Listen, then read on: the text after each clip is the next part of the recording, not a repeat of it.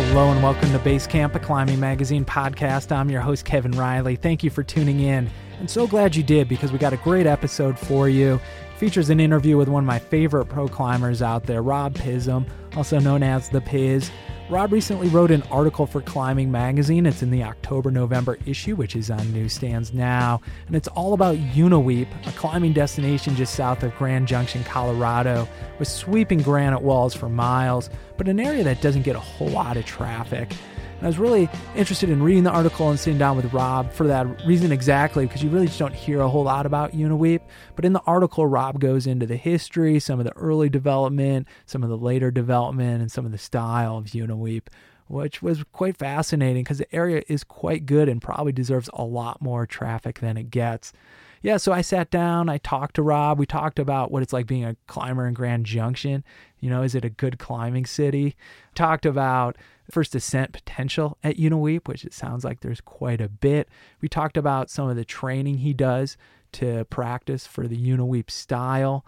And we just talked about what's going on in Rob's life these days. He's a great guy. If you ever met him, you know he's super genuine, super nice, really knowledgeable, very detail-oriented. I really enjoyed talking with him, and I think you will enjoy as well. So without further ado, let's talk with Rob. But first, a word from our sponsor.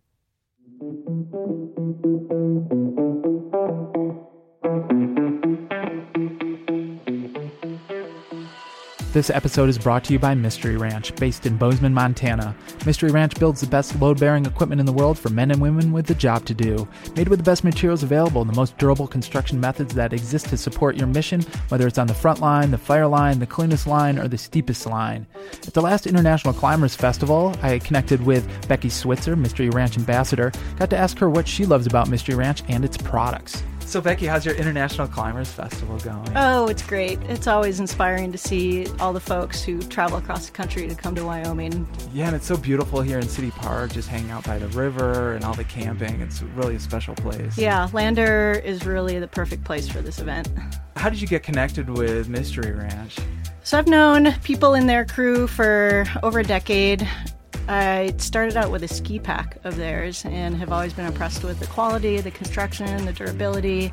It's just a great company because it matches with my activities, climbing being the primary one, but also skiing and ice climbing. Yeah, and what do you love about the packs? They carry a lot of weight very easily, especially with the new Tower 47 coming out, the cragging pack. It can take a ton of weight and it can feel really good on your back. And one of the neat things about Mystery Ranch is that it's really customizable. So being a shorter female with a short torso, this pack fits me great. If I'm carrying an 80-meter rope and 20 draws, it's totally manageable. Fall 2019 marks Mystery Ranch's debut back in the technical climbing packs with the launch of the new Scepter series, specifically designed for ice climbers. Then in spring 2020, Mystery Ranch welcomes 3 more rock-specific packs into the collection, including the Tower 47. Learn more at MysteryRanch.com. Mystery Ranch, built for the mission. How are things going with you these days? How's Grand Junction? Living the dream. Look at that. 2-bedroom, 2-bath. 1,500 square foot of beauty. Have you been in this place for a while? I moved in one day before Rowan was born. Oh, wow. So he's 8. Oh, wow. 8 and 2 months. Or sorry, 8 plus 2 months. So. Uh-huh. And how did you end up in Grand Junction?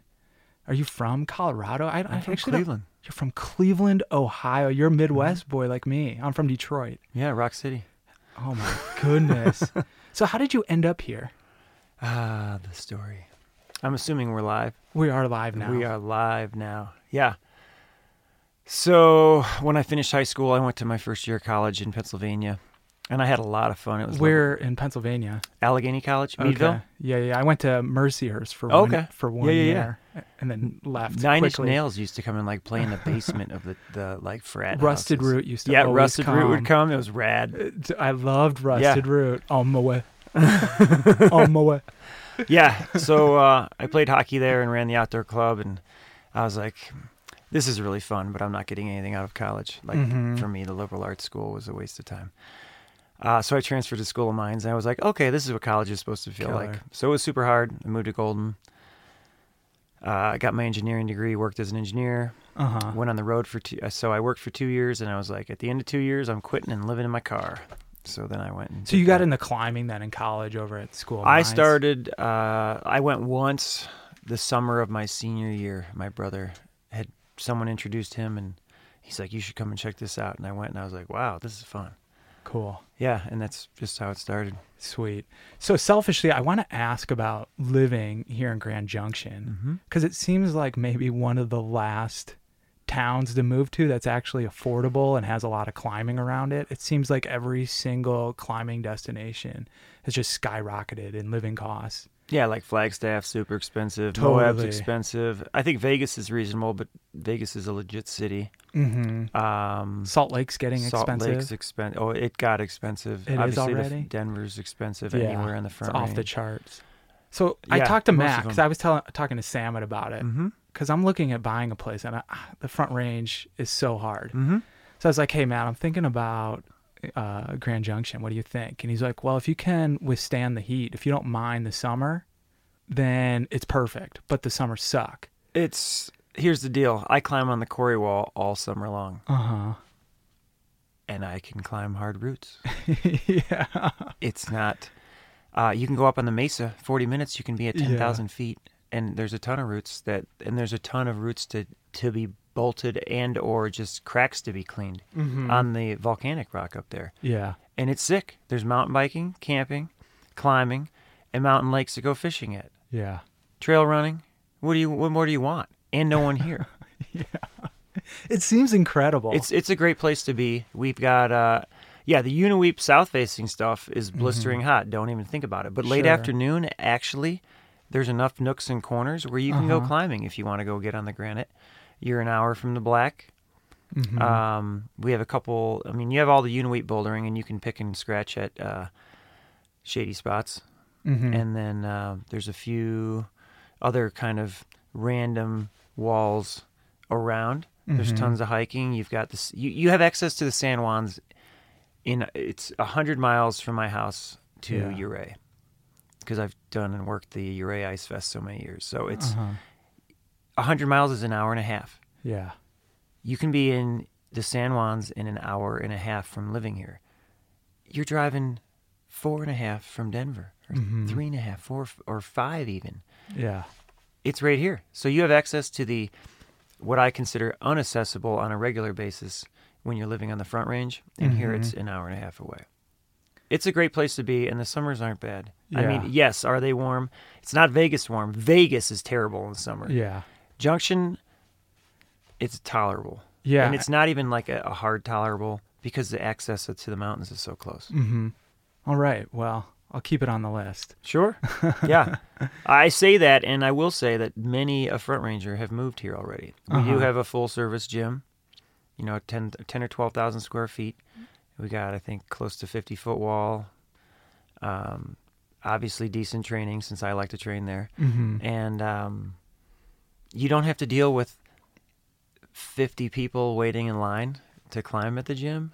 I went back to the Front Range for a work trip a couple weekends ago, and I went to Ubergrippen, which was a beautiful facility, and I was like, I don't want to climb here. It's unbelievable because they're popping up so quickly, and they're immediately packed. It was fully packed. Like I'm trying to do laps and train, and I'm bumping shoulders, and I'd be like, can you guys open at 4 a.m. for me? That's what I would ask when no one would be there, because I don't want to be there when anyone's there. And you can go to our gym at any time and have a nice training session or do routes, whatever. So we're going to be talking about your article about Unaweep. How far is Unaweep from here?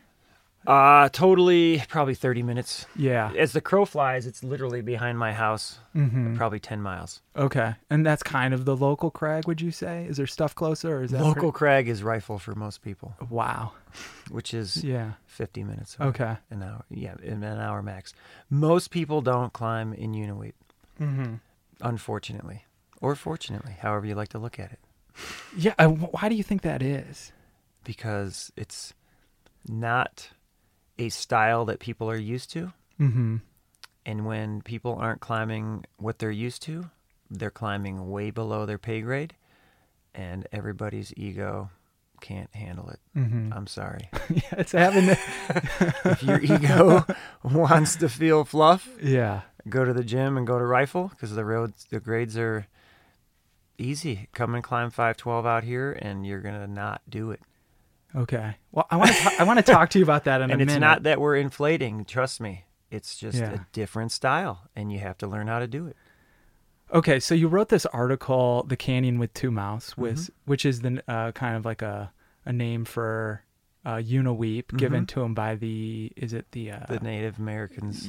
Yeah. I'm not the greatest historian. I did the It was research. the Utes, right? Yeah, the Utes. Yeah, Utes. So why did you write this article? Why? Yeah. Because Matt let me. Did you come to him with the article idea, or did he reach out to you? Well, I had read the last ones. They did the one on Eldo about kind of the second coming, or the, you know what I mean? How it was re-giving life. And they did the history over in Salt Lake. And I said, you know what? This is the first Access Fund purchase, the walls over here. And there's rad climbing out here. And I've climbed all over the place. You know, if you want to go climb tufas, obviously you're going to go to a tufa place. Yeah. But this is super technical, super inobvious, super, even if, you know, it can be super heady. And you've got to learn a whole new style. And almost all the routes you've got to relearn how to climb. So it's awesome. Like, I don't get bored climbing there. Do you find when you kind of get in that flow of that style, you can start ticking off routes way easier? I mean, I feel like it's kind of like that at Shelf, right? Like if you're pocket pulling, if you haven't done it in a while, it's hard at first, but then once you get it, you can take down all of the routes at that grade. Sure. Is it like is it similar to that? Kind of. I mean, in the article, I think I described the open-handed sloping side pull. There's many seams that you're going to lay back. And you've got to learn how to lay back without any feet and really a bad hold. A bad hold that doesn't feel like you can stay on it. The crimpy roots are super thin, and the slabby roots are super slabby and blank, and it's really fun. Yeah. You just feel insecure a lot. Clips feel insecure. Putting gear in feels insecure. So, yeah, you can't go into a route kind of half-assing it. Otherwise, you're just going to hang at the end of the rope and be frustrated. You use this term unicreeping. Can you describe to me what that means? The unicreep is a lot of the walls have roots, or a lot of the roots have sequences where you kind of climb into a stance, and then you look ahead and you say, I don't want to try that because it feels so insecure. Yeah. Or, you just feel super insecure, whatever you're doing, whether it's a crimp, a lie back move, a high foot smear, whatever. So you just creep up into the next stance, and then you have that moment of truth come to your head. Well, I can't stand here forever, and I have to go again. So you're constantly just creeping up the wall, rather than this kind of long, flowing route, say like a Clear Creek route or a rifle route, where you just kind of keep going. And it's not really changing too much along the way. You'll get these really weird, inobvious, balancy moves, presses and mantles, stems and gas stones for eons. And then you'll have to do this really weird move, and you'll be so pumped from doing the other move that the new one feels really challenging, in some cases impossible. So it's fun. It's just this slow progression, which... Again, it's a different style. You know, you can go to Indian Creek and just slam hand jams or tight hands or fingers and just charge. Whereas here, there's very, very few routes that I can charge on. So when I have to climb, I've got to climb. Yeah, pretty thoughtful. Very thoughtful.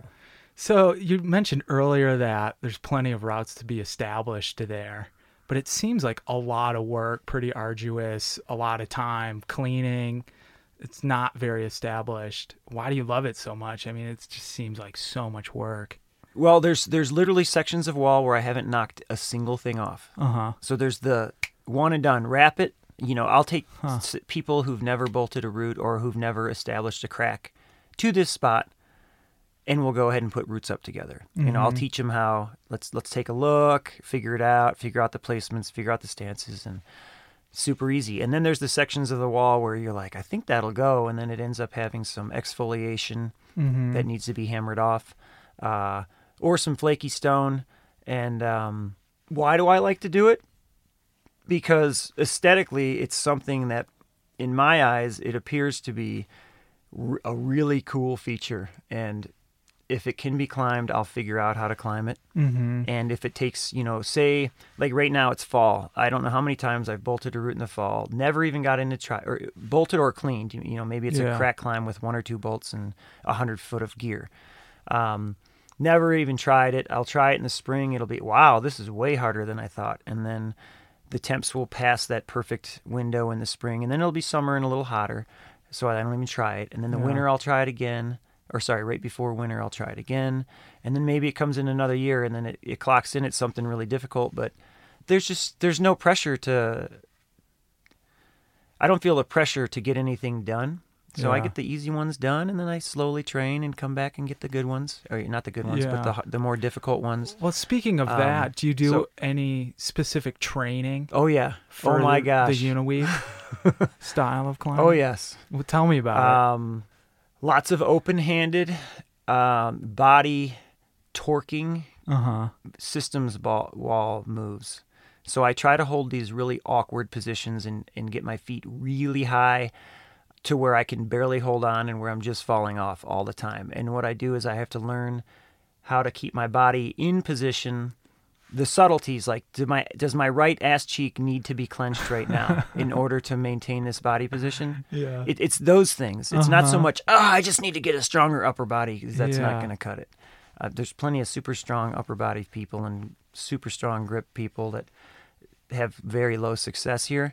It's all about, engaging the low back at the right time, dropping your heel. I don't know if I mentioned that in the article, the heel drop.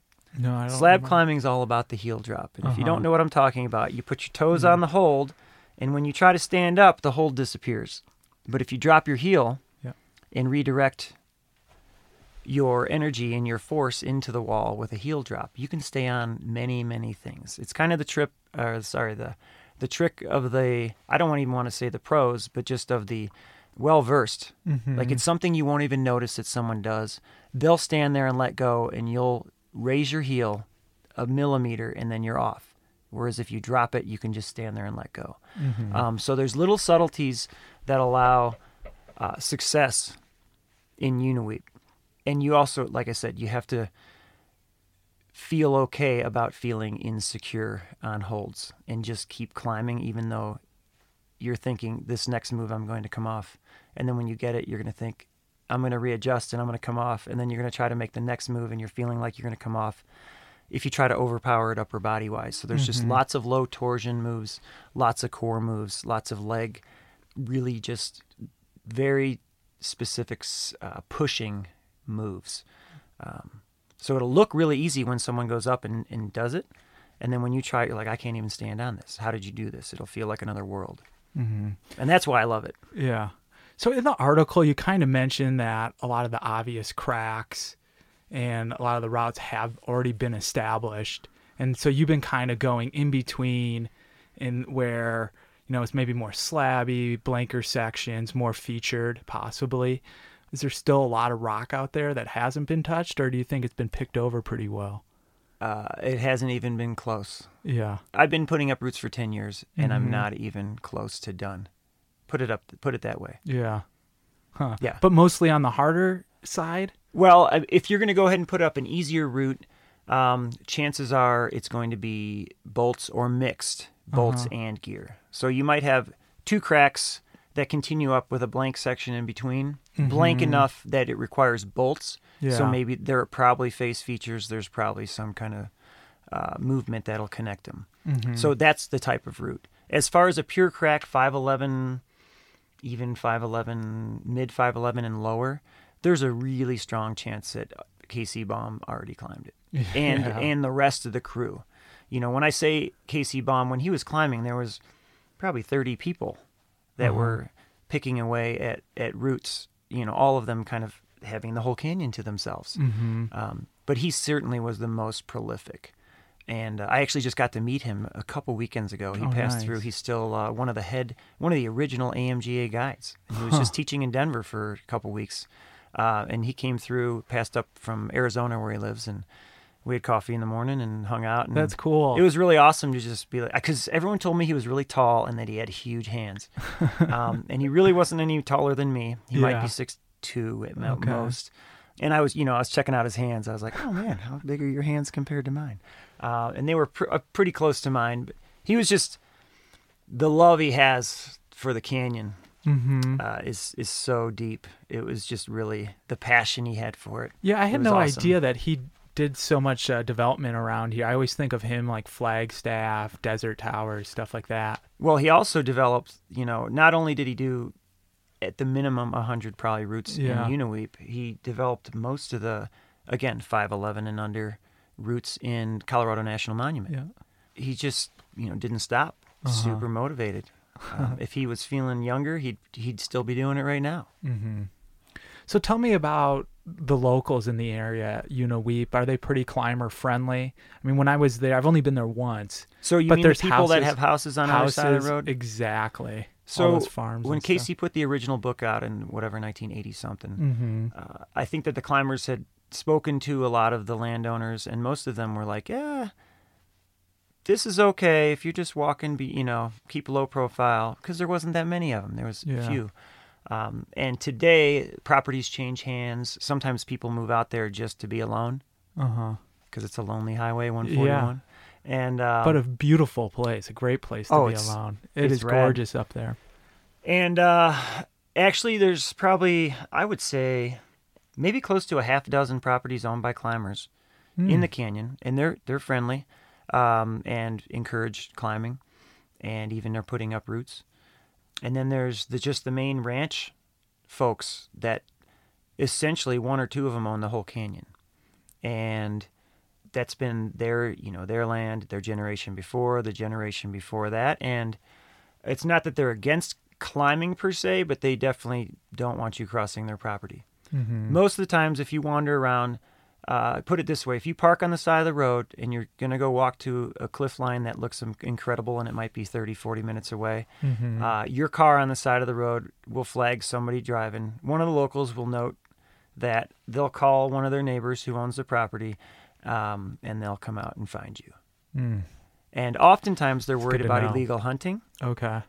And then the other half is, please don't cross my property line. Yeah. And so we respect that.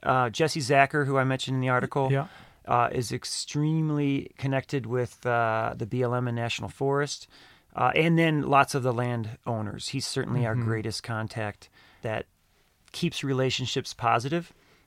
He's actually one of the guys, as a side note, who kept Cabin Wall open in Escalante when it was sold to the guy who owns most of the canyon in Escalante, because BLM just up and sold it without telling anybody.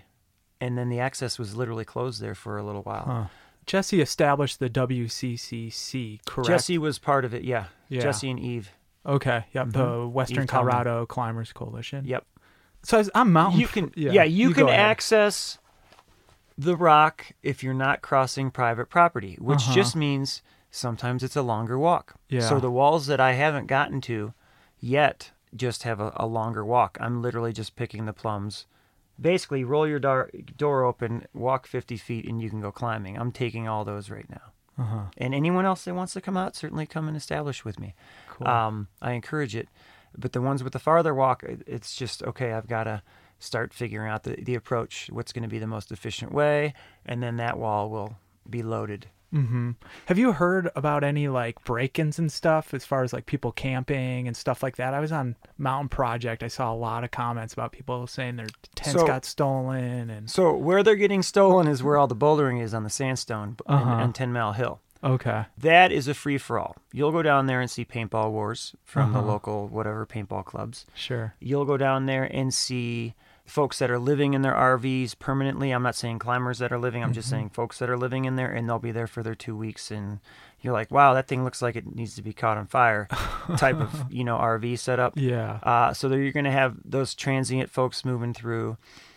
So when there's been break-ins, it's not up in the granite, which is Okay. what I wrote about in the article. Divide Road is where the quarry wall is located. That is heavily traveled by hunters and those side-by-side drivers, whatever you call them. I don't even know what you call those folks.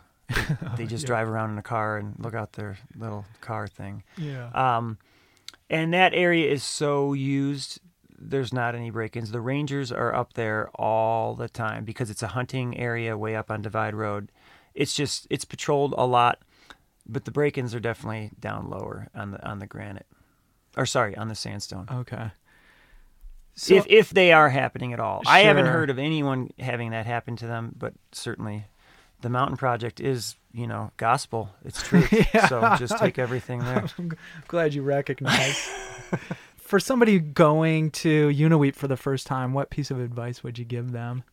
I mean, the advice is the north side of the road is sunny. Yeah. So if you don't want to climb in the sun, Yeah. don't go on the north side, although you can find little nooks. Any places you should start? Well, it all depends on What you're into. grade you're looking at. Uh-huh. Okay. There's great 5-9 and under on the north side between Mother's Buttress and Sunday Wall. There's just a slew of them. And then 5, 10, and 11 on those walls, there's tons of them. Tons of cracks. Yeah.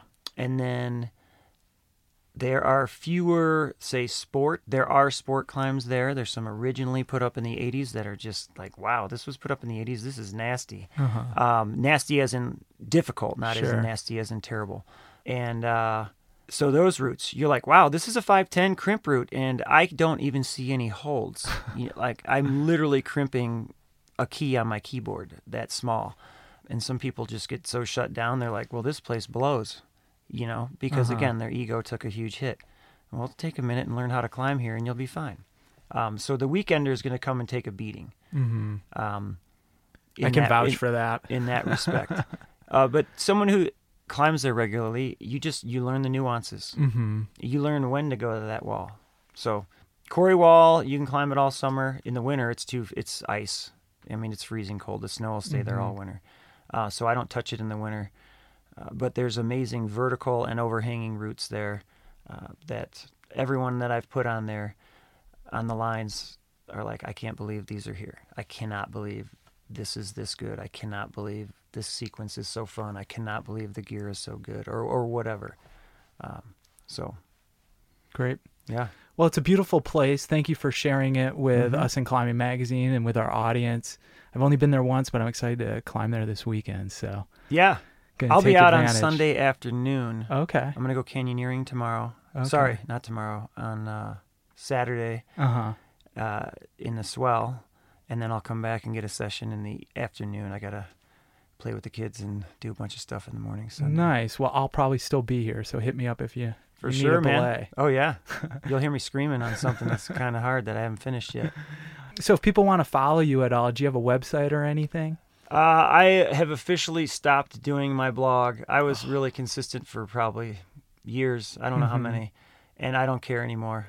Sorry if anyone It did seems read like everybody stopped caring about their blog. Well, again, why do I do it? As a pro athlete, they want social media outlet. So I was like, I'll do my blog. And then, I put topos and trip reports on places that I've gone or things that I've established. And right now I've been doing a running streak.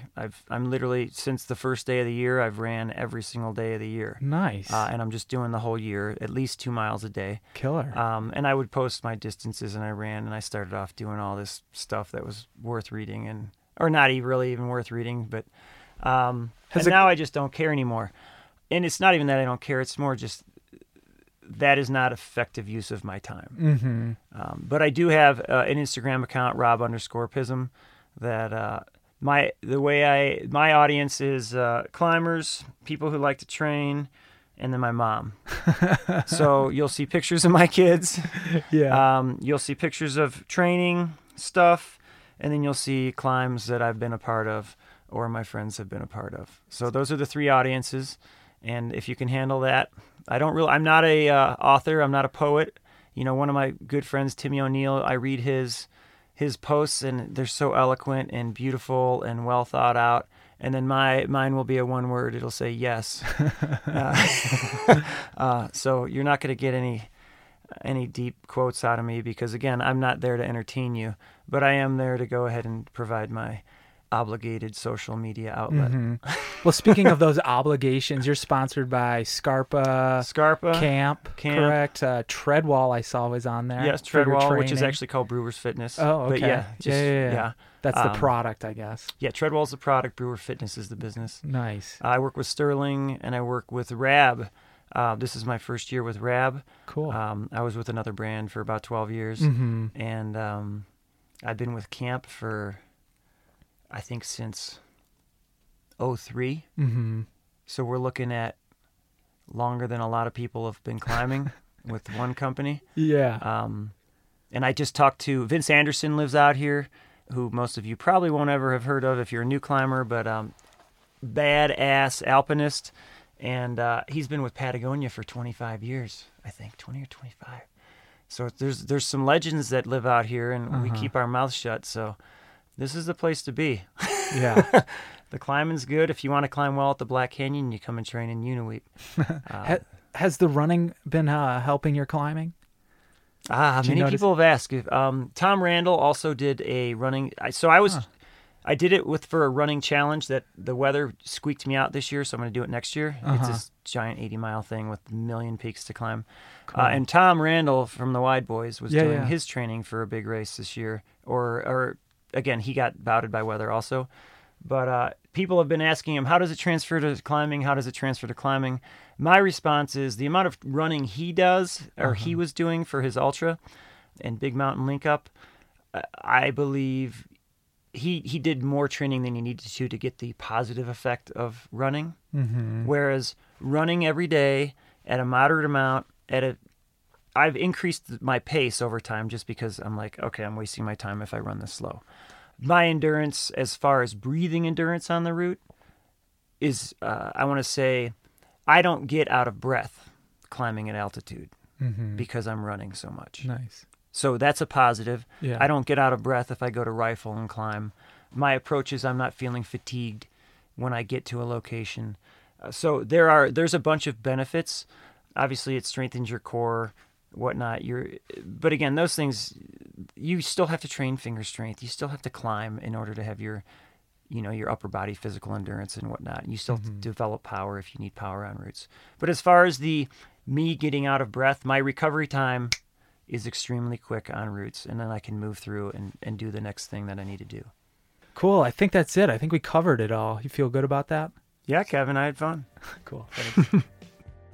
That's it. That's the show. Want to thank Rob Pism for taking the time to speak with us, and also want to thank our sponsor, Mystery Ranch. You can check out their new ice climbing and climbing pack, the Scepter, at mysteryranch.com. Theme music was provided by Small Houses at smallhouses.band. And if you've not done so already, please make sure to go to iTunes or wherever you get your podcast, subscribe to Base Camp, and leave a rating and review. Well, that's it. See you at the next Base Camp.